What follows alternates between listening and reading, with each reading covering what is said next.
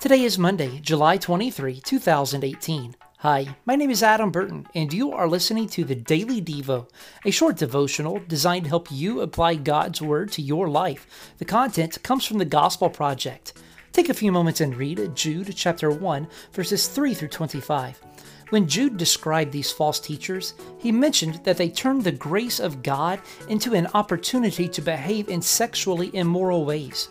They intentionally lived in shameful ways and then defended their actions by claiming to be under God's grace.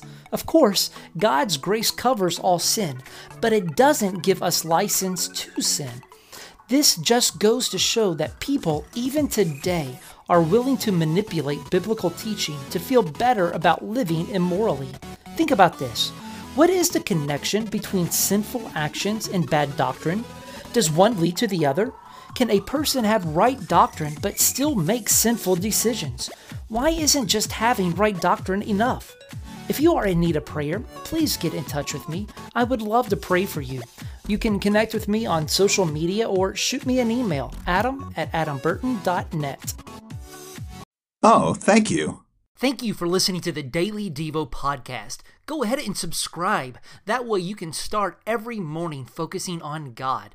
Also, please give us a rating and review in your podcast app. This will help others to find the Daily Devo.